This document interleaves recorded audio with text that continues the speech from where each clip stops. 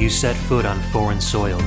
Only this land isn't ruled by any country or government. In this land we celebrate music. In this land we celebrate games. In this land we celebrate those who compose video game music. Welcome to the VG Embassy.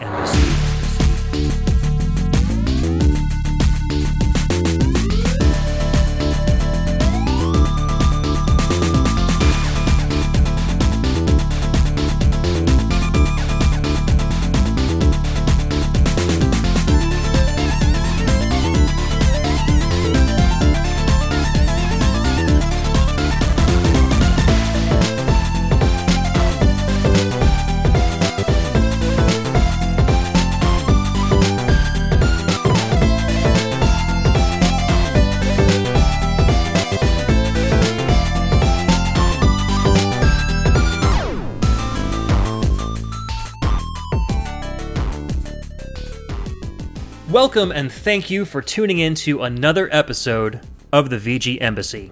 This is a new show centered around video game music and the amazing online community of fans and podcasters that enjoy it. My name's Ed, and on each episode, I'll take the role of Prime VG Minister and invite a guest VG Ambassador onto the show to share with us their own video game music culture. Or I might share a part of my culture on a solo show. Speaking of the amazing online community of fans and podcasters that enjoy it, I have a very special guest VG Ambassador today. So with us on episode 4, Hockey with the Messenger, is Alex Messenger. And so Alex, in relation to the VGM community, he's very important because he's one of the moderators of the Fans of VGM podcasts group on Facebook, which is kind of like a central hub where a lot of fans of VGM podcasts and podcasters like to hang out. It's become very popular in the past few months that it's been going on for. So I'm really happy to have you on the show, Alex. Welcome to the VG Embassy. And thank you for being a VG Ambassador with us today. Oh, yeah. Thanks for, having me on the show, Ed. Actually, to let you know, we're actually getting up to the 1-year anniversary of the group. Oh my God, has it been that long? It feels like only a couple months that it's been open, but that's because there's so much activity on it. It goes a mile a minute. Oh, that group, it definitely grew a lot over the months, and we're kind of like one big, happy family of sorts. Yeah, absolutely. And if you haven't heard of it, you can go to facebook.com/groups/VGM podcast fans, and you'll be able to find it pretty easily, and you can just request to join, and we'll let you in, and you can start on the conversation. We do a lot of talking about video game music and podcasts, and some people give updates on the latest VGM podcasts or share their favorite songs they've just discovered. It's pretty cool stuff. So, speaking of VGM and video games, today's topic is hockey. And we've chosen the subject because I've known through hearing a lot of Alex's posts and requests on the VGM Jukebox over the years, and just talking to him online, that he's a really big hockey fan. And I figured that this would be a great theme so Alex could share kind of his passion with us, and we can dig into some kind of obscure and well-known hockey games and listen to some music from them. So, Alex, how did you come to love hockey so much? I first started watching hockey when my grandfather, he would take me to games for local, hockey team. And, constantly, going there, like, every Saturday game that they have, I just grew to love the game. I could imagine, yeah. I did the same thing with football when I was a kid. My dad was a Yale graduate, and we live about 15 minutes from the Yale campus. We would always go to the Yale football games, and that's kind of how I got into it. So I guess our childhoods were kind of parallel, because I would go to the Saturday football games, and you'd go to the Saturday hockey games, and we both kind of got interested in it that way. That's pretty cool. So how did you come to love video games and VGM so much? I mean, you're always posting about really cool VGM stuff on the group. So where did you get your love for that? Video games have pretty much just always been, a part of my life. Like, I really can't think of, any time that, I just didn't have video games. My dad, he had a Super Nintendo, and, he would have, like, the main classics, like Super Mario World and A Link to the Past. Mm-hmm. And I would either, watch him play it or play along with him, and I think, playing with my dad, we kind of, bonded over that, and it just kind of helped me grow my love for video games. Absolutely, I know that feeling. I used to play the Atari 2600 with my dad and my grandpa when I was a kid, and those are some of my favorite memories from back then. So it's always cool, and I'm trying to do the same thing with my kids too. My youngest is really into Nintendo and Kirby and Yoshi and all that, so I try to sit down with him as much as I can and play, because I want him to have those same memories that we had. So this must be a great show for you then, because we're kind of combining probably your two biggest passions into one, right? We're doing VGM and we're doing hockey at the same time. Yeah, that's it's pretty surreal. I'll definitely tell you that. Well, I'm glad that I could help you share this passion and culture of yours with everyone listening to the VG Embassy. So, what do you say we get into the first track? We're going to go kind of chronologically here. So, hockey video games have been around for a really long time. In fact, some of the earliest video games were actually hockey video games, and they're still making hockey video games to this day. So we're going to start off with a pretty early title with a great soundtrack. So number 1 on our list is Power Play Hockey, USA versus USSR. And this came out on the Commodore 64 in 1988. We're going to play the intro/title music from that game, and the composer was the infamous C64 composer himself, Rob Hubbard. Let's take a listen.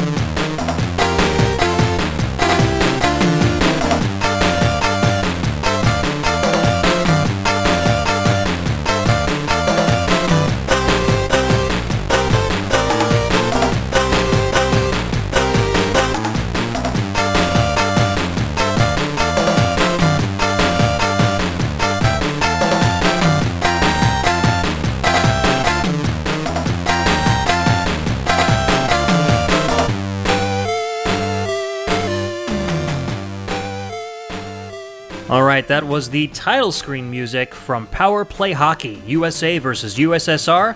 That came out on the Commodore 64 in 1988, composed by the venerable Rob Hubbard. What'd you think of this one, Alex? I thought it was pretty pleasant.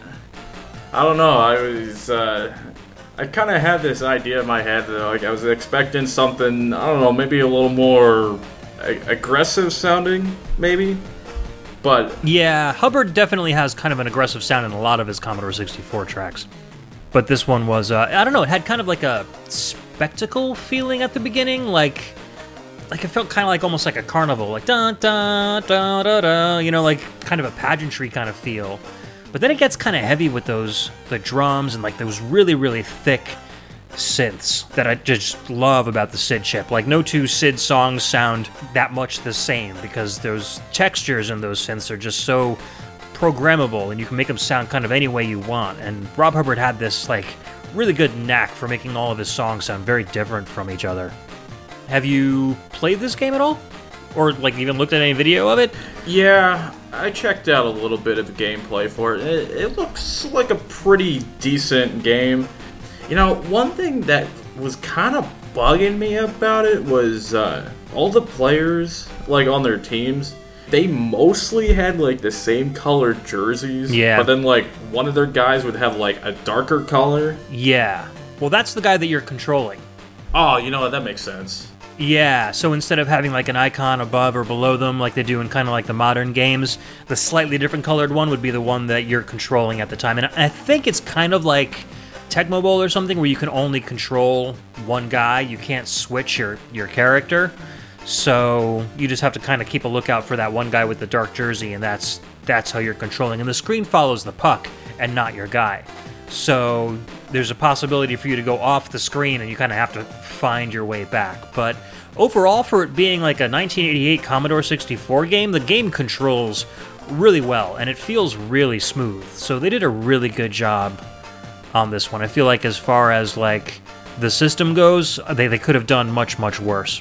I was actually expecting a lot worse. Yeah, definitely. And there are some worse games for newer systems that we're probably going to talk about as the show goes on. But, you know, a big part about hockey games is like that feeling of momentum, because obviously you're on ice skates and you can't stop really, really short and you can't make like right angle turns.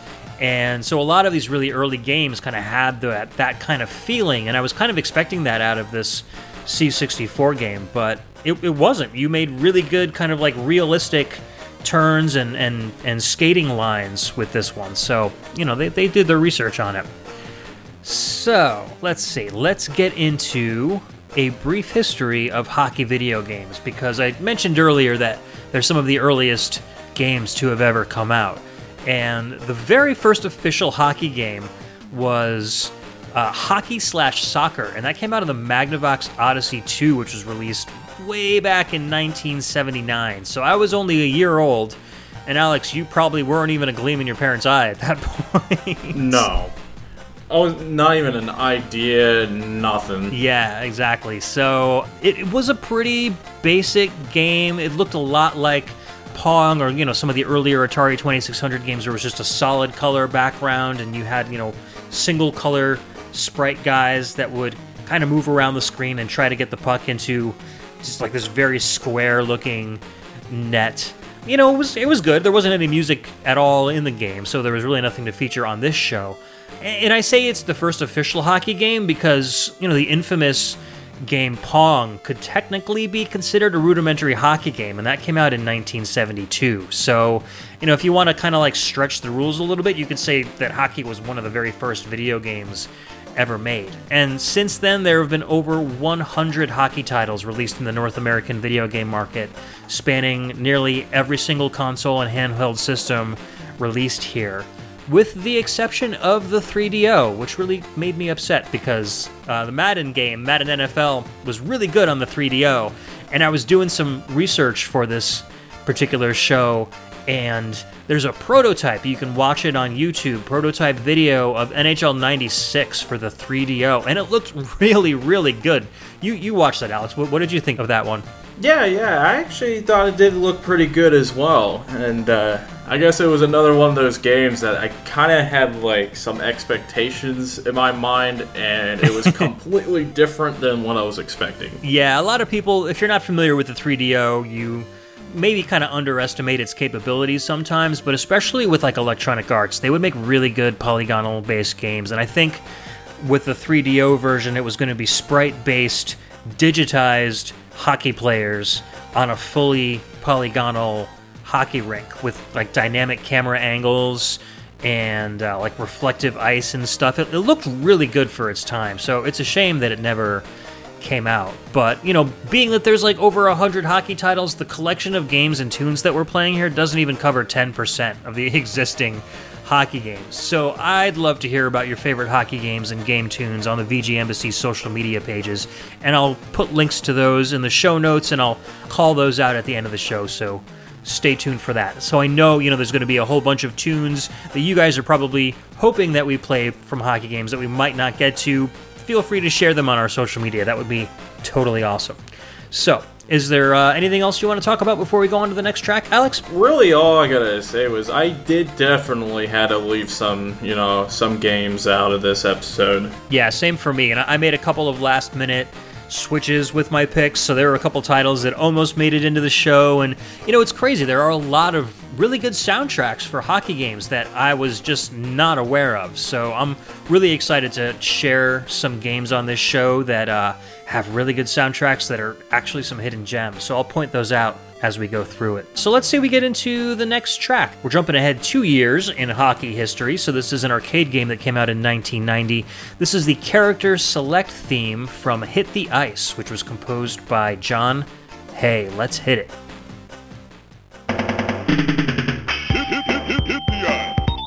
You're the best. Oh, man! Why I oughta? You bomb! What a shot! What a shot! What a hit the eye!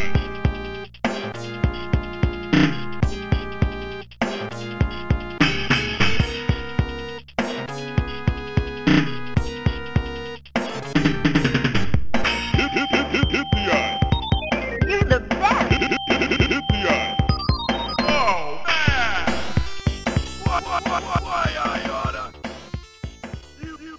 All right, that goofy little track was the Character Select theme from Hit the Ice, which came out in 1990 in the arcades, and that was composed by Mr. John Hay. And if that name sounds familiar, it's because he's also the guy that wrote the soundtrack to all of the NBA Jam games. And Hit the Ice has kind of been described as the NBA Jam of hockey games, so it's like a 2-on-2 with a goalie. You know, you can be on fire if you get a hat trick, and you can do power slams and all this sort of crazy stuff. So it's a very arcade-style game, and I think this particular track kind of really matches that flavor of the game. What do you think, Alex? Just like the game, that track, I would best describe it as goofy. Yes, absolutely. This is kind of a tribute, I think, to Mike, my former co-host on Pixel Tunes Radio. He would always go in for this stuff. He loves the goofy, you know, vocal samples, Mick and Mac Global Gladiators theme song kind of stuff. So this really popped out at me when I heard it. I was like, Mike's gonna love this one, so I'm just gonna throw it in the show. Have you ever played Hit the Ice? No, I haven't. It's pretty fun, especially if you've got a bunch of people together, because you've got, you know, all of the real players like NBA Jam has, so you can select, you know, real players from real teams, and you just kind of go head to head, and you can knock the crap out of each other when you're playing on defense, and then you can, you know, ram into the goalie and shoot it into the net. It's a lot of fun to play. Maybe not so much when you're doing single player, but if you've got, you know, friends or siblings around that want to play, you'll have a good time. Yeah, it's definitely one of those put beer into your friends and play kind of games. Exactly. 100% accurate on that. And, you know, this song has its merits, too, because aside from all of the crazy vocals and stuff like that, the last half of the tune is actually this nice little jazz ditty. It kind of gets a little more calm. You get a little bit more of those, you know, FM tones kind of coming through with some nice sampled toms there. So I kind of appreciated it for that. You know, if they eliminated the vocals from the song, it might have been taken a little bit more seriously, but, you know, I understand why they have all those crazy, like, why I oughta, and you're the best going on in there, because it's got to feel like a crazy arcade game. Yeah, I got a feeling I'm probably going to go around saying all that, you know, for the next week. It'll become the new meme for the week. Hit the ice. Why I oughta. Why I oughta. All right, so I put together just a quick milestone timeline so you guys kind of understand how hockey titles evolved over the years. So, a brief history for those who have been living under a rock for the last 25 years. The NHL, which stands for the National Hockey League, it's North America's premier hockey league, and it's got teams in the United States and Canada. And the first of many licensed games was NHL Hockey, which was put out on the Intellivision and published by Mattel way back in 1979. So it was only a year after the first hockey game was ever made. And that started a long line of NHL-supported games, which are still being released to this day. Now, there's another association called the NHLPA, and that's the NHL Players Association. And video game publishers need to also contract with them if they want to have their player names and likenesses in the games. So if you only have a contract with the NHL, that means you can put the NHL teams in the game, but not the player likenesses. And if you only contract with the NHLPA, you're not going to be able to do the team names, but you can have like generic team names, like you can just go like Boston, Calgary, etc. But you can have the real players and the real likenesses in there. So it's kind of interesting. So the best games, or the most accurate video games, are going to have both NHL and NHLPA licenses. The first game to feature player names but not the teams was Wayne Gretzky Hockey, which came out on the NES in 1991. That same year, Electronic Arts also gained both the NHL and the NHLPA rights, and they brought one of the best hockey games ever made, which was also called NHL Hockey, to the Sega Genesis. And that would begin a long yearly series of games from Electronic Arts that's continued ever since. NHL 2018 was the last one that came out, and I'm sure they'll be going on forever and ever and ever. NHL Hockey on the Genesis was so popular and so good that many Europeans also credit this game, which was called EA Hockey in the UK, for introducing them to the sport, which was almost unheard of in the area at the time. So this game actually brought hockey to Europe, which is kind of crazy when you think about it. The Hockey Wars heated up when 989 Studios, a subsidiary of Sony, began to release the NHL Face-Off series, and that ran concurrently with EA's Juggernaut from 1995 until about 2003, and Sega themselves started the NHL 2K series from 2000 until 2011. Hockey fans had no shortages of games to play back then, because in inclusion of those three, there were also other hockey games coming out every year. So at first, I really enjoyed the EA hockey games, and then later on, when we got a Dreamcast and stuff, my brother and I would play like the NHL 2K games. Alex, which was your favorite series to play back then? Well, it was definitely the EA series for sure. Yeah. Any particular reason over the other ones? I don't know. I just always felt like, they were a bit more polished, I guess. They played better. Yeah. I guess for someone who's like a huge hockey fan, the EA games had that accuracy going for them. I think as like a casual, like I know how hockey is played, but I don't really like watching it too much on TV, and I just want to have a good time. Like the 2K games were a little more arcadey in that sense. I think they played a little bit faster, but they weren't as real life as the EA games were. So maybe that's why we appreciated them a little bit more. I don't know. Did you get that impression? Or did you even ever play the 2K games? I kind of dabbled, with the 2K games, but I just mainly played the EA games. I guess once you get your loyalty going on, you don't really want to switch over. It's like, drinking Coca-Cola forever and then trying to switch to Pepsi. And you're like, what the hell is this? So after that, I mean, EA were the guys that eventually emerged as the victor. So they are pretty much the only guys that have released AAA level NHL games on home consoles for the last 7 years straight. So they kind of own the monopoly on hockey games. And from what I understand, 989 Studios, or Sony, and I think Sega, still both have NHL contracts, and they could make NHL games if they want to, but I think they feel like EA's got such a monopoly on it right now that if they tried to develop hockey games, they wouldn't stand a chance against Electronic Arts. So I know Sega's done some like mobile hockey games here and there, but nothing on the home consoles. Which I find, very disappointing because, when the 2K games were out, it just kind of just lit this fire, under EA to do better in their NHL games. And it definitely shows nowadays that they're still good games, but they could be a lot better. Yeah, I've always heard that there's been a lot of complaints. And I know with EA nowadays, they're kind of microtransacting things a lot, with Star Wars Battlefront and all that stuff coming out, that they've had all these loot crates, and it's not like you're not buying a full game anymore. So is that kind of the way that the NHL games have been with them lately? Do you find that there's like lots of unlockables, or can you pretty much just get into the full game right away?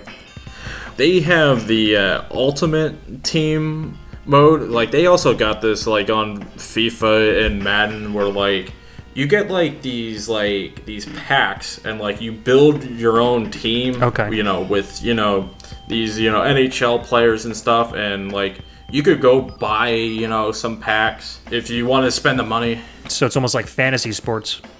Yeah. And I mean, you could still like unlock stuff on this mode, but like I don't know, I really don't do anything with that, because I just don't really find that all that fun. Yeah, I mean, as long as you can still have fun with the game without paying any additional money beyond the 40, 50, 60 bucks that you've paid for it, I'm totally cool with that. Yeah, you could definitely ignore it. Oh, that's good. And not having any issues. Good. Because I get concerned with Electronic Arts. They get such a bad reputation for that nowadays. So, anyways, we're getting a little ahead of ourselves here. Let's fall back to 1991. We're going to listen to the title theme from a game that came out on the Amiga, and this one was called Face Off. And we're getting some all-star composers here on this show. So we just came from John Hay and Rob Hubbard. Now we're going to listen to something from the incredible Matt Furness. Let's take a listen to title theme from Face Off.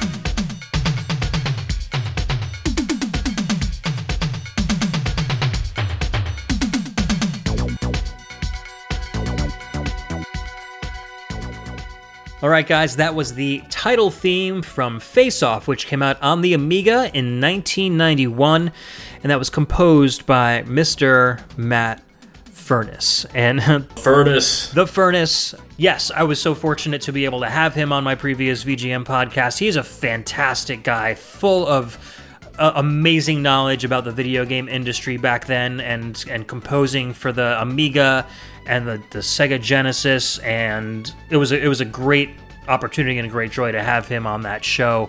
This track is one of the tracks that I actually considered to put on that interview show way back in the day, and I'm glad I didn't, because it's a hockey title, so I could play it on this one. It's a great little Amiga tune, and for a 4-channel track, he does a really good job at kind of juggling those tracks to make it sound like it's always very, very full. I like the little percussion set that he's got going on there, and some nice choices of samples for some synths. What'd you think about it, Alex? I actually really like that track, which I can't exactly say, for the game itself, though. The game itself is terrible. So this is like one of those games where it's like, I'm glad it came out just for this music. But the game, like I was saying earlier in the show, this is a good example of one of those games where like there's no skating physics whatsoever. Characters will just like move straight across the screen, and then when you press up, they immediately just turn up at a right angle, like you're just moving a cursor. Like, it's so bad. Yeah, I was watching some gameplay for it, and it just, I don't know, everything just looked sluggish. Yep. And like, I'm not really picky about puck physics, but it just seemed like it was really bad. And like, the puck will like hit the corner and it just stops on a dime. Right. And I'm like, what? There's no momentum. The physics engine was really bad. So the standard kind of tradition for like one-button hockey games is if you want to pass the puck, you press the button really quickly. And if you want to shoot the puck, you would hold the button down, kind of charge up your shot a little bit, and then let go to slap the shot at the net. This one does it backwards for some reason. You tap the button to shoot, and then you hold the button down to pass. It's completely counter-logical, and it screwed me up almost every single time. So, this game was developed by Chrysalis, which I know Matt Furniss had really close ties to, and they were a really good developer. They put out a lot of really good games. Unfortunately, hockey was just not their forte. So I can forgive them this one for the rest of the cool stuff that they put out.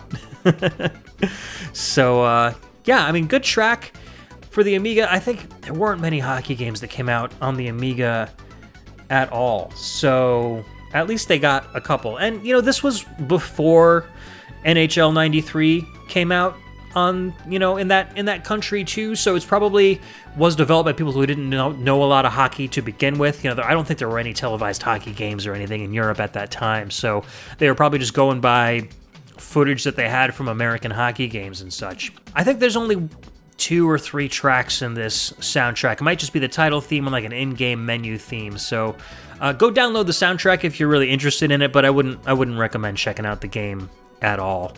So let's move on to finally a pick from Alex, because we're going chronological. I always have a tendency to dig way, way, way back in history to find cool tracks from like European computers and stuff. But Alex has a great Game Boy track coming up. What's next, sir? It is from Blades of Steel, and actually, just like you mentioned, this is the Game Boy version. I don't know. Everyone seems when they think of Blades of Steel, they always think of the NES version. Yeah. And yeah, this is the in-game music composed by Hidehiro Funuichi and Akiko Ito. All right, let's take a listen.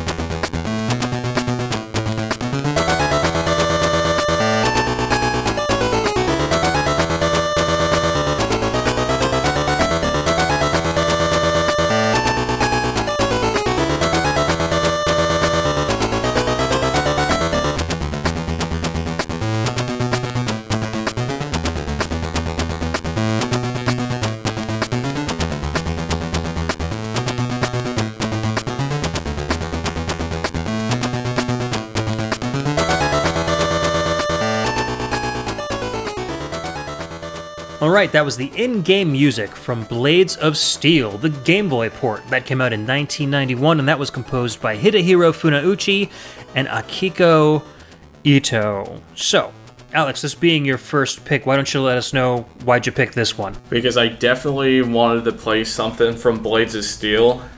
So it's like one of the best hockey games ever. I completely forgot that there was a Game Boy port, for that game, and I actually kind of prefer the soundtrack over the NES version. I do too, you know what? Because this track, it has such a great use of the Game Boy stereo that the NES wasn't able to utilize, and I love the way those square channels kind of like bounce back and forth in your ear. It makes the sound so like wide and spacious. And even that little synth that comes in towards the end is really cool too. Like, this is a really well composed, very solid sounding track. And, Konami was always fantastic with their music, so I kind of expected it. But for a hockey game, you don't always expect the best music in the world, and I think they really did a good job with this one. Yeah, I just got that, that bass part just kind of just stuck in my head. It's very, very catchy, especially for being played like while you're playing hockey. Like, I would probably just want to just sit there with the puck on my stick and continue to listen to this song rather than head for the opponent's net or anything like that. I was like, I definitely don't want to score because that'll change the music. Oh no. But both of these guys have had a lot of Game Boy experience to their name. So like Hidehiro Funauchi, aside from this, did Skate or Die Bad and Rad on the Game Boy, Castlevania 2, Belmont's Revenge, Quarth, Castlevania The Adventure. So, they did a lot of Game Boy music. Akiko Ito worked on Kid Dracula, Parodius, and Pop and Twinbee. So, a lot of Konami's really kind of like big titles back then, they both had hands in composing for. So, that kind of explains the quality of the music here.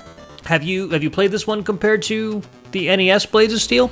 I actually dabbled in this Game Boy one a little bit, and there's not really a whole lot, I could say differently about, from the NES version. They're both really good games. You were more of a Blades of Steel guy back then over the original NES ice hockey? Definitely.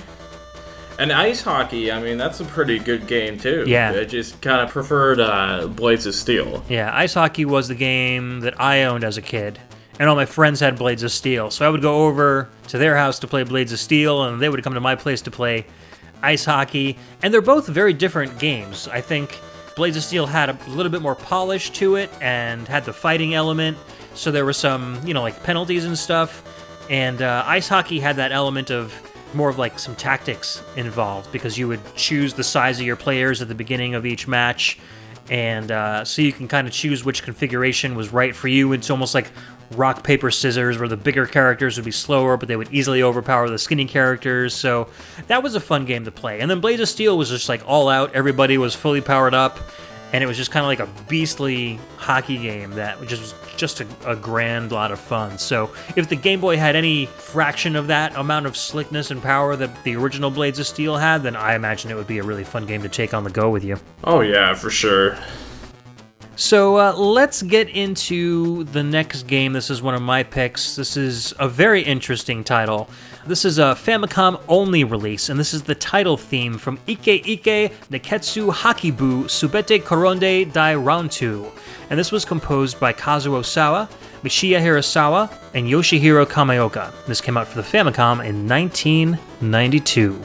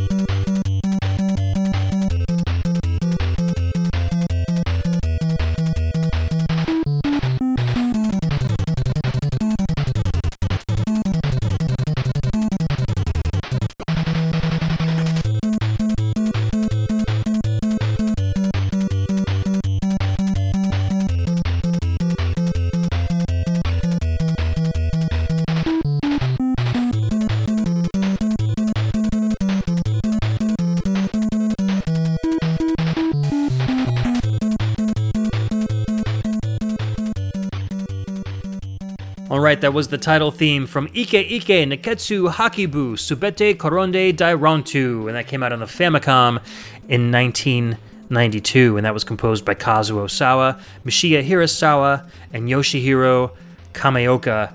I did a brief internet translation on that subtitle of the game, the Subete Koronde Dairontu, and that loosely translates to, I'm going to slide and fly away. So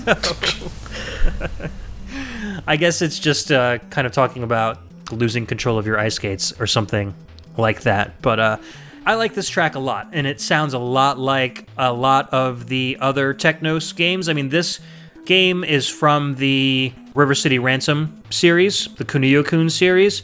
So it's got guys that look just like Super Dodgeball and River City Ransom, like those kind of guys, but they're all playing hockey instead. And so you get music that sounds a lot like it's either from that series or Double Dragon. A lot of these composers worked on Double Dragon and such. So that's probably where you were telling me as we were listening to the music that you heard a lot of Double Dragon in this, right? Oh yeah, you definitely hear that sound out of this track for sure. And there's a lot of action in this track too. It's interesting because, and we'll get a little more into this as we get to some other tracks in the show, but it seems the Japanese developed hockey games really like to play music while you're playing hockey. And the games that were developed in like either Europe or the United States, it would just be hockey sounds and then maybe some organ, whenever a goal is scored or there's a penalty or something. And you wouldn't hear a lot of background music. So I really tend to like the games that have the background music while you're playing. I just feel like it makes the action a little more enjoyable, kind of gives your ears something to groove to. But being a VGM fan, I mean, I guess that's kind of a natural way to think about it. Would you rather have music playing while you're playing hockey, or would you rather just hear the sound effects? That's actually a really good question, because like, I don't know if I really, want like the authentic, hockey experience, then maybe not having, music, I would probably want that. But I mean, for something that is, maybe more, arcadey or whatever, then yeah, definitely have some music playing. Yeah, that's a good point. I think the arcadey stuff definitely would benefit from music, but if you're going for that serious kind of, you want to feel like you're actually in the arena with the players, then, just having the sounds of the skates and, guys slamming into each other's faces is probably the better way to go, with just like those kind of traditional organs. So that's a very good point. This game definitely very, very arcadey. I think it's only 4-on-4 instead of 5-on-5, and it's very violent. You can kind of knock guys down all over the place. When you're on defense, you can literally swing your stick like it's a baseball bat, practically, to knock guys down. So it's about high school kids, like delinquent high school kids playing hockey. So there's a lot of violent action involved in it. And if you're used to, playing like Super Dodgeball on the NES, this has that same kind of feel to it. It's kind of over the top. It's a lot of fun to play. I definitely recommend you check it out, because it's you can get right into it. You don't need to know a lot of Japanese to get through the menus. You just kind of select your characters and you're ready to go. There's a little bit of a story involved, but you can easily kind of skip through it and get right to the gameplay. But once you're in there, you'll have a good time playing. So, Alex, you should definitely try to grab this ROM and give it a whirl. Yeah, that game, it looks pretty awesome. They would do like these like jumping trick shots and stuff, and I was like, wow, that just looks so awesome. They added a lot of those Super Dodgeball elements into hockey, so they really blended it pretty well there. So let's get into something a little more serious. I think this is the first Electronic Arts hockey game we're playing this episode. We've talked a lot about the game, so now we're going to actually hear some music and talk about it a little bit. Alex, why don't you introduce our next track? You honestly cannot have an episode about hockey without talking about NHL 94. So this is the game setup track composed by Michael J. Sokirka. Let's take a listen.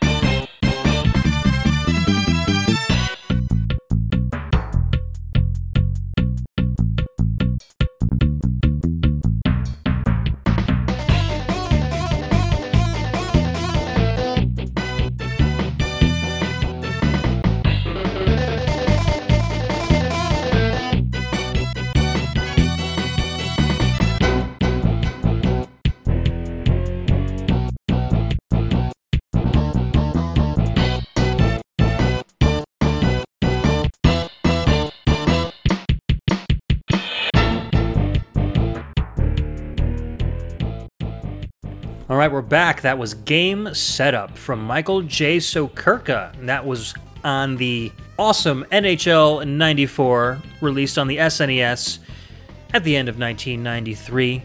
This is a very nostalgic track for both of us, right, Alex? Yeah. And I mean, I could have picked something, from the Genesis version or even the Sega CD, but I, in the end decided to go with the SNES version. Yeah, I think we were talking about this particular year of games, NHL 94, before we recorded the show, and you asked me, you were like, should I do the Genesis or the SNES, or what should I do? So I took a listen to them both, and as soon as I heard the SNES version, I was like, I remember this from my youth. So I'm glad you made this final choice, because this game brought back a lot of memories when I kind of was refreshing my memory. I knew I had an EA NHL game when I was a kid.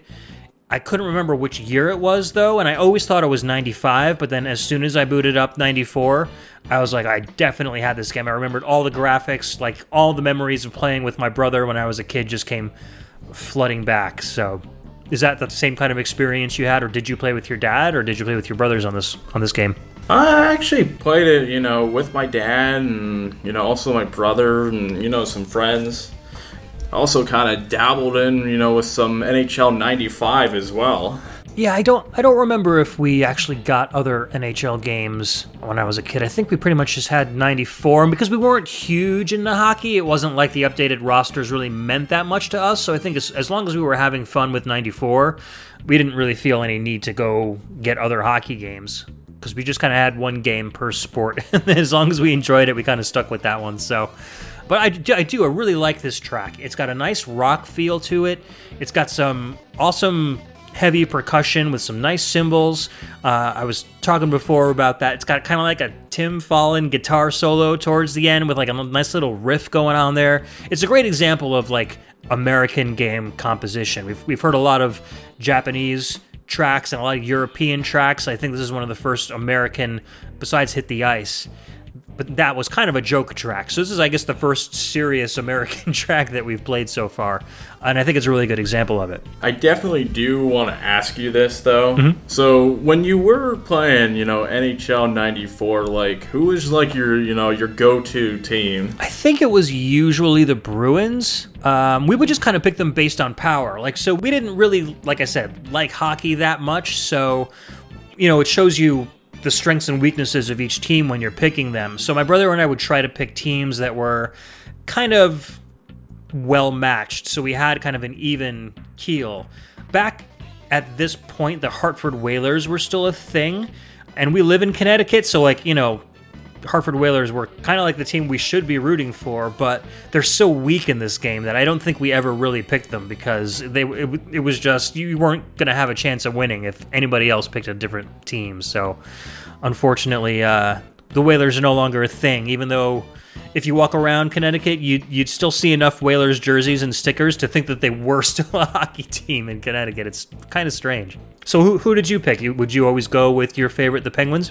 Oh, yeah, for sure. And actually, they were really good in NHL 94 as well. Yep, I remember that. I wish there was a way to play this online. It would be great to play a game like my NHL 94 Bruins against your Penguins. We should see if we can find an emulator or something that we can get an online game of NHL 94 going and stream it online or something. That would be a really cool thing to do. Oh, man, that would be a lot of fun. We'll have to see if we can do that. That'd be fun. Any other cool memories you have of this game? I think that's pretty much it. Cool. This is definitely one to check out. This is kind of where Electronic Arts really started taking off with their NHL series. It's so playable. The sound effects are great. The skating physics are great. All the skaters feel like they have a real weight to them and a real momentum behind them. It's easy to kind of pick up and grasp and easy to get the puck away from somebody else, but then it's also easy to kind of control the puck if you know what you're doing and do some really nice one-touch passes and, kind of confuse the goalie here and there. So they're really starting to get into the deeper strategies of hockey with this game, where the earlier games were just kind of try to make it down the rink and see if you can get it in the net without a lot of strategy behind it. So I think this one really kind of gave true hockey fans that feel that they were looking for, where they can actually control what's going on in the rink. So that's what kind of set them up for success as their NHL games went on in the future. Yeah, this is definitely the game that after you're done listening to the episode, you want to like check out any of these games. Like NHL 94 is like the game that I definitely recommend. Yeah, go for this one first for sure. And you'll get to experience what we experienced when we were kids. And that's just an awesome playable hockey game. You don't even need to know much about the rules of the game. It kind of helps you out in that respect. So then you'll be like, icing, what's that? And you have to face off again. But you'll figure it out eventually. All right, so let's move on to another Super Nintendo hockey game that was released in the same year. Okay, so this is in the US. It was called Pro Sport Hockey. And then in Japan, it was called USA Hockey. And the interesting thing about this game is that, like I was saying earlier in the show, in the Japanese version, there was music that played during the gameplay segments. And in the American version, it was just sound effects. So this is actually music from the Super Famicom version of the game that didn't appear in the USA version of the game, even though the games are practically identical to each other. So this is a song called Let's Play Hockey, First Period, and this is composed by Takeshi Ichida.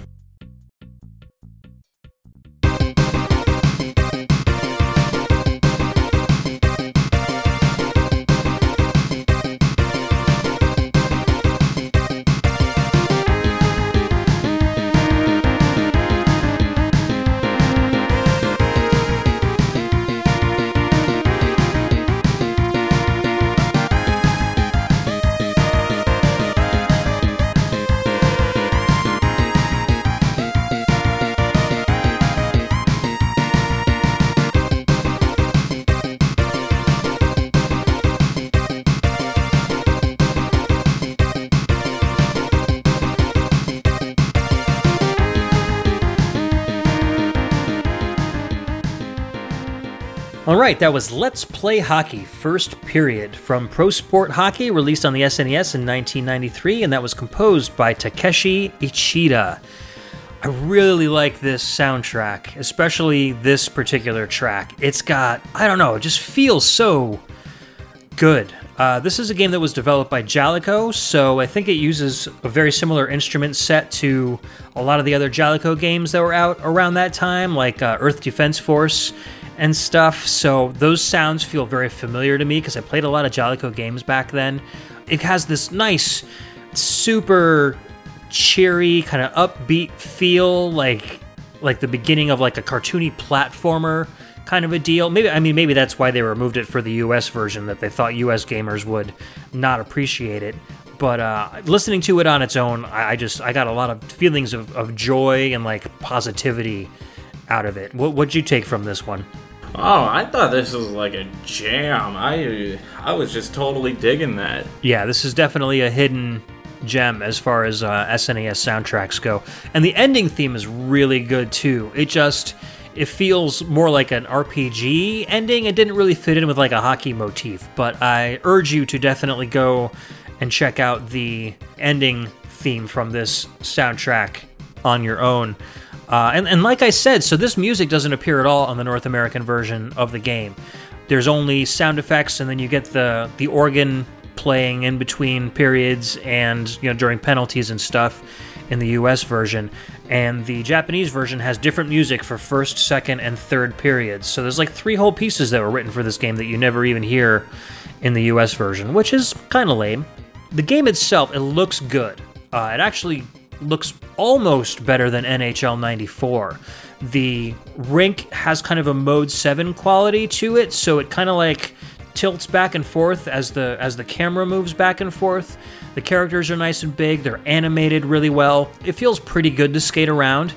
The one thing that they did that kind of ruined this game was they created a fatigue aspect to it. And so what happens is the players and the goalies get tired over time, so they're almost invincible, like for the first period of the game. The goalies are impossible to score on. It's really easy to get the puck, so you're constantly going back and forth like crazy and constantly trying to shoot on these goalies.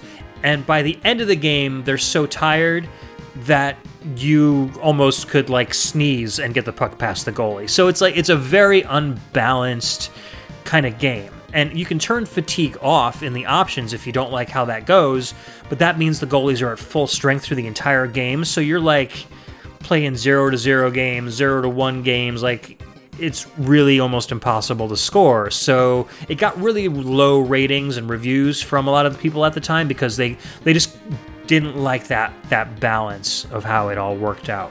Did you know of any other games that have like that kind of aspect to them? Do they do that in modern games like the NHL games nowadays? Yeah. I don't know if it would be like as bad as, pro sport hockey, but like they would have like kind of like, I guess a fatigue meter kind of deal. The longer that you're out on the ice, you start to get kind of tired as time goes on. Yeah, and that's kind of natural for hockey. They didn't do it so much in the older games, but as games got more realistic and went on, you'd see players go, into the booth, and other players would come out during penalty times and new face-offs and stuff. So, I guess around this time is where that started to happen. But I didn't play enough to know if you could swap your goalie out when they got fatigued. I don't know how. Does that even work in a hockey game? Can you swap your goalie out mid-game, or do you have to wait until like between periods, or? Like, if your goalie is just getting like let up, yeah, they'll definitely throw their backup in. Yeah, that makes a lot of sense. Kind of just maybe, I don't know, spark something, in the team, play better, whatever. Right. Just get a new pair of legs in there to see if they can take care of the onslaught if your defense is weak. So yeah, I mean that fatigue aspect. I don't know in pro sport hockey if they allow substitutions. So I don't know if like you just get one goalie that gets weaker over time, and suddenly you're just kind of crawling along on the ice, barely able to stand up by the end of the third period, or if you can actually trade somebody out during the game. But I don't know if you're gonna go for a 1993 SNES hockey game, definitely stick with NHL 94 over Pro Sport Hockey. But if you want to listen to a great soundtrack while you're playing the game, NHL doesn't have any in-game music, so go get the Japanese version, USA Sport Hockey or something like that. Grab that one for the Super Famicom, and then you can play a okay hockey game with some excellent background music, and then you'll have a decent soundtrack to jam to. So, so let's jump ahead a couple years to 1995. We've got another arcade-style hockey game coming up. This is NHL 2-on-2 Open Ice Challenge, and this came out on the arcade and the PlayStation. And this is background music from, again, John Hay.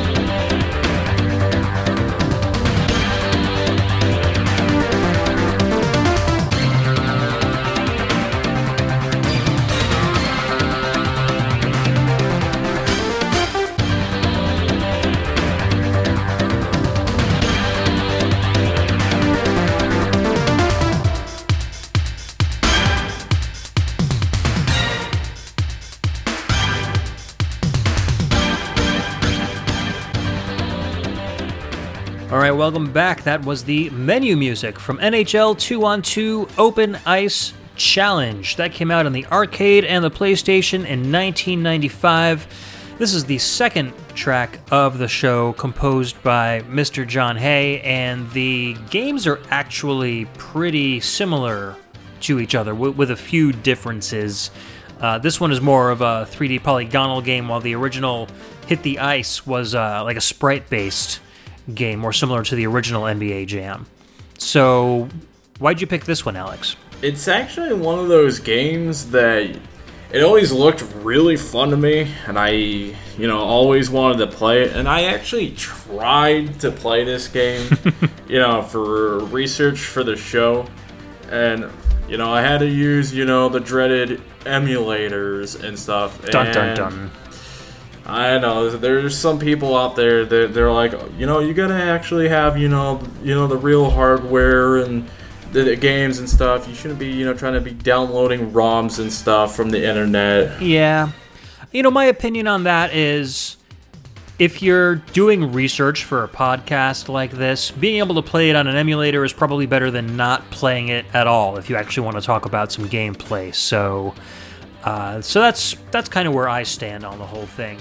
But yeah, I mean, I did play this myself, and I had a lot of fun with it. For the PlayStation, it's got some really good graphics, and it plays very smoothly. Just like Hit the Ice, there's 2 players per team plus the goalie, so it's a 3-on-3 kind of deal. But you can only control the actual. You can't control the goalies, is basically what I'm trying to say. You can only control the 2 players in the what do you call them? The hockey player? I mean, they're all hockey players. So what do you call a non-goalie player? Well, a rinkman. I mean, a rinkman. They're just skaters. Skaters. Like, yeah, there we go. But you got forwards and you got defensemen. Right. But and the defensemen can't go over the second blue line, right? They can't go so far down the rink to the other. Oh, they net. can. They can. Okay. I mean, they could pretty much, if they want to go, behind the other goalie's net. I mean, they could go there. Oh, okay. I don't recommend it, but not when you got another goal to defend. But there's really no positions on 2-on-2 because you're pretty much just both playing offense and defense at the same time. Because this game is another one of those games where, like I said, like NBA Jam, it's extremely fast. You're not going to end up with like a 1-2 score at the end of the game on this one. You're constantly shooting against the goalie. The goalies are kind of like, they're unnamed, kind of like dummies. Once in a while they'll block a shot, but it's pretty easy to score in this game. So it makes it a lot of fun if you're a good fan of offensive plays in hockey games. And I actually definitely find this game a lot more fun than Hit the Ice. Yeah, I think they really kind of developed the gameplay a little bit more. There was one pretty, big difference between the arcade and the PlayStation port, of this game. And it just has to do with one of the teams. In the arcade version, you got the Winnipeg Jets. They're in that game. But in between, the arcade version and the PlayStation version, they actually relocated to Phoenix, Arizona. It became the Phoenix Coyotes. Huh. And the Coyotes are on the PlayStation version. Oh, that's really cool. I've never heard of a game that has done that before. We've got an entirely different team because of a relocation. That's kind of cool. Yeah. All right, well, let's move on to the next game. This is a It's not entirely hockey, so this is probably the first game where we've got one that's not a dedicated hockey game. This is the ice hockey theme from Mario and Sonic at the Olympic Winter Games. And this came out on the Wii in 2009. And it is a laundry list of Japanese composers here. So there's Fumie Kumitani, Naofumi Hitaya, Hideaki Kobayashi, Jun Senway, Tadashi Kinukawa, Teruhiro Nakagawa, and Tomonori Sawada. A lot of familiar Sega names in that list. So let's take a listen to the ice hockey theme.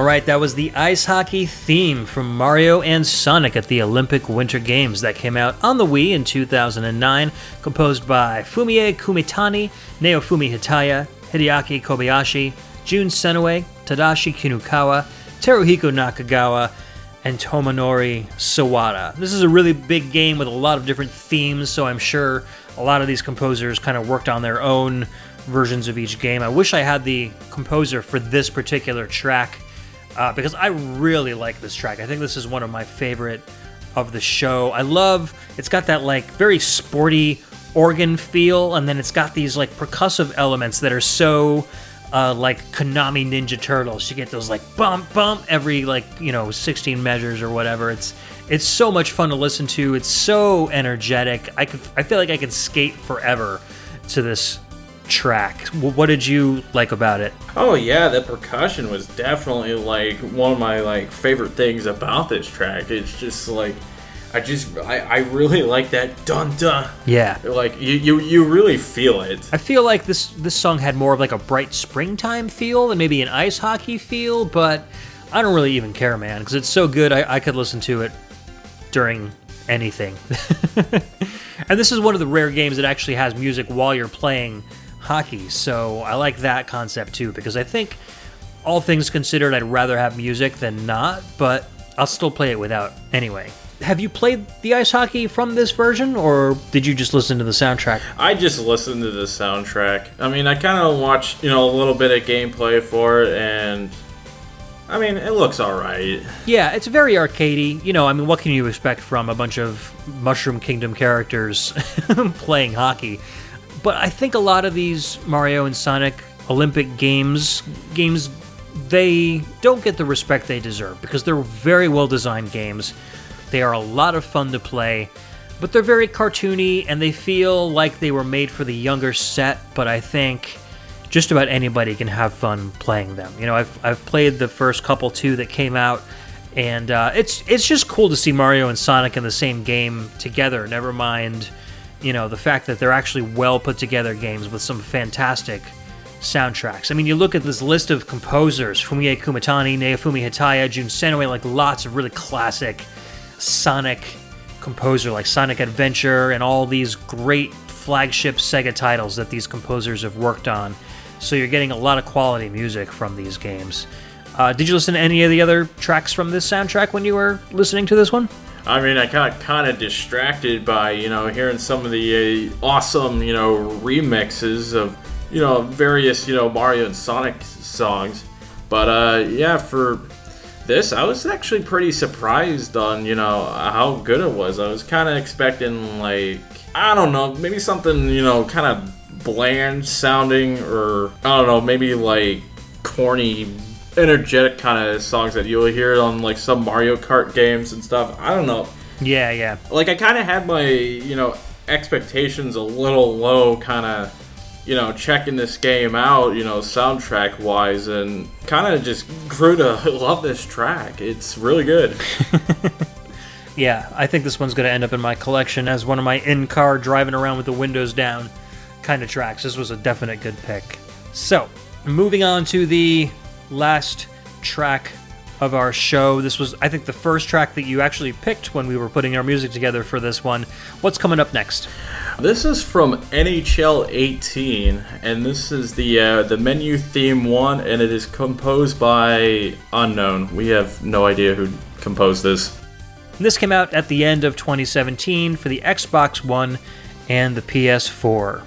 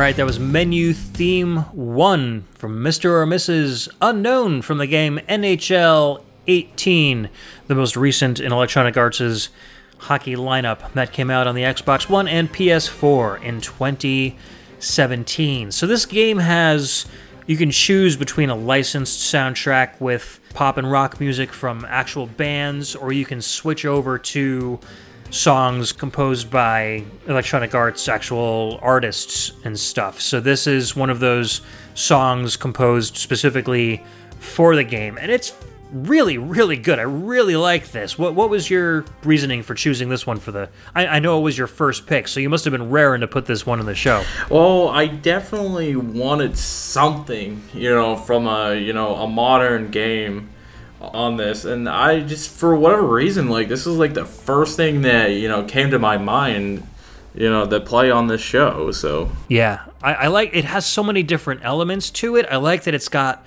a very suspenseful kind of movie trailer feel to it, but then you've also got these kind of hard rock elements, and there's some industrial style percussions and some violin and a nice little kind of plinky plunky, I don't know what to call it, little sequence 2/3 of the way right before the end, and then it picks back up again. It's very well composed. It moves to a lot of different places. This, if it were playing in a menu and you were configuring your team or choosing your options, you would never get tired of this track, even if it played a bunch of times, because it feels like a whole bunch of very well composed series of songs that all kind of blend into each other really well. And it's definitely a song that I hear a lot, and I'll be kind of in the menus just messing around with a whole bunch of stuff, and I love that it just kind of goes all over the place. There's just times where it's it's kind of atmospheric, a little moody, and then it just hits you with the violins and the guitar. Yep, it's just great stuff. Keeps you entertained, keeps you wondering what's coming next.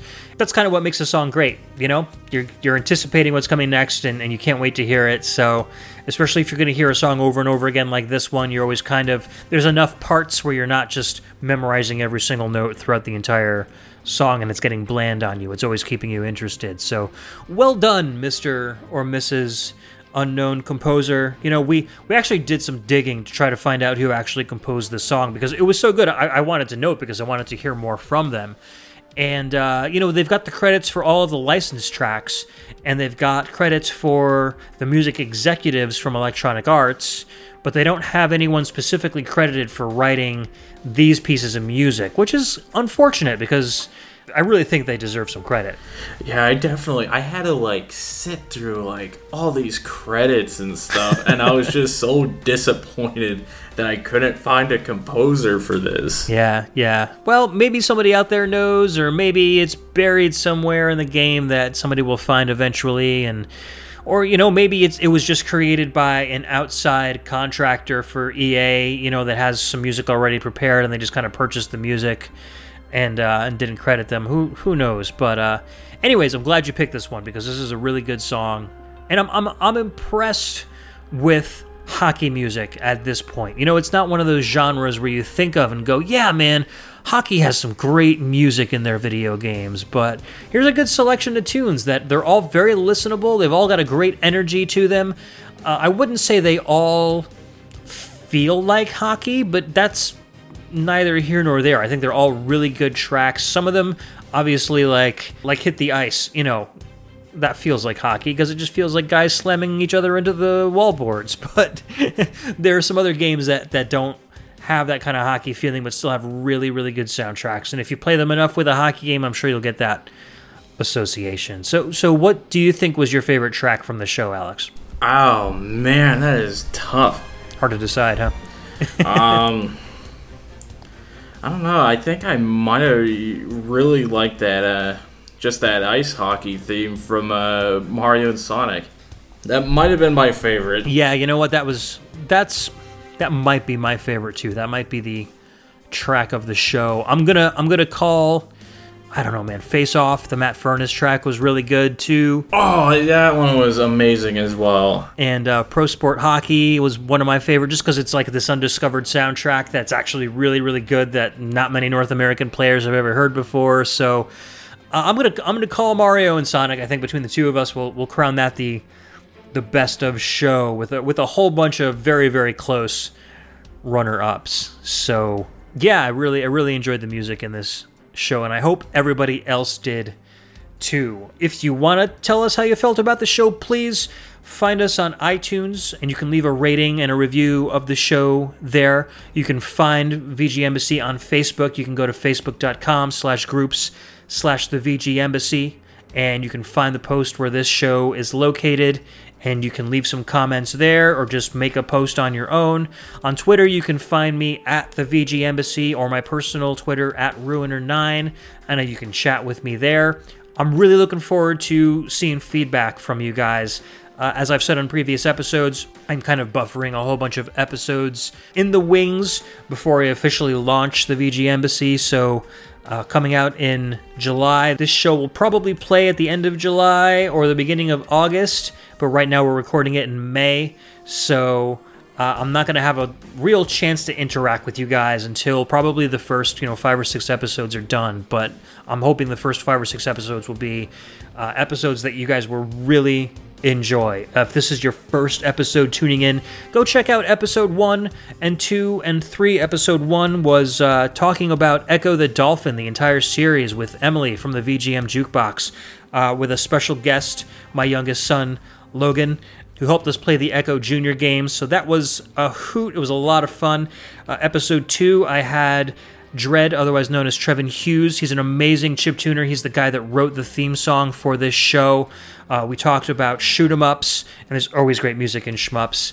Episode 3 was a solo show. I talked about one of my favorite soundtracks of all time, Hyperzone on the SNES. So please go check those out. I'd love to hear your thoughts on those as well. We've got some amazing podcasts coming up very soon, and I want you guys to check them out. Alex, thank you so much for being a VG ambassador today. I'm so glad you got to share with us your passion for hockey, and we got to explore a lot of really cool, undiscovered, and kind of well-known hockey songs, and I'd love to have you back on a future show. Well, thank you for, having me on here, Ed. This was definitely a lot of fun. Awesome. I'm glad you enjoyed it. And like I said, I'm having kind of a rotating cast of guest hosts. So all the people that you've heard guest host with me on the show probably won't be the last time that you hear from them. We'll have them come back and do different topics and different things. I've got some really, really cool Patreon ideas in the works with a way for you guys to become active in the show and interact with the VG Embassy. So stay tuned for that, and I'm going to have guest hosts participating in those Patreon-specific shows. So I don't have a URL for that yet. I haven't set up the Patreon as of this recording, but once I do, I will definitely put that in the show notes, and I'll let you guys know a little bit more about what tiers I'm going to have and how you guys can take part in the show once that Patreon is set up. So, again, thank you so much for listening to the VG Embassy. Again, thank you, Alex, Mr. The Messenger, for coming on and sharing hockey with us. And we will see you back next time with a very special show. And I've got a couple shows set up, but I'm not sure which one I'm recording next, so I'm going to leave it a secret for now. All right, so once again, Alex, thank you for coming and hanging out with me today. So what do you have going on the web? Where can people find you? You could follow me on Twitter at TheMessenger94. I don't really tweet all that much, but I might tweet something interesting. I don't totally recommend that you follow me, but you could follow me.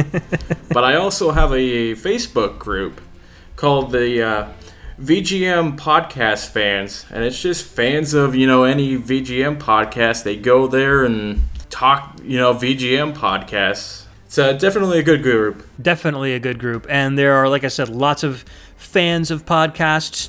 Just about anybody that you're going to hear on my show is pretty much going to be a member there. Robin Purnell from Rhythm and Pixels hang out there.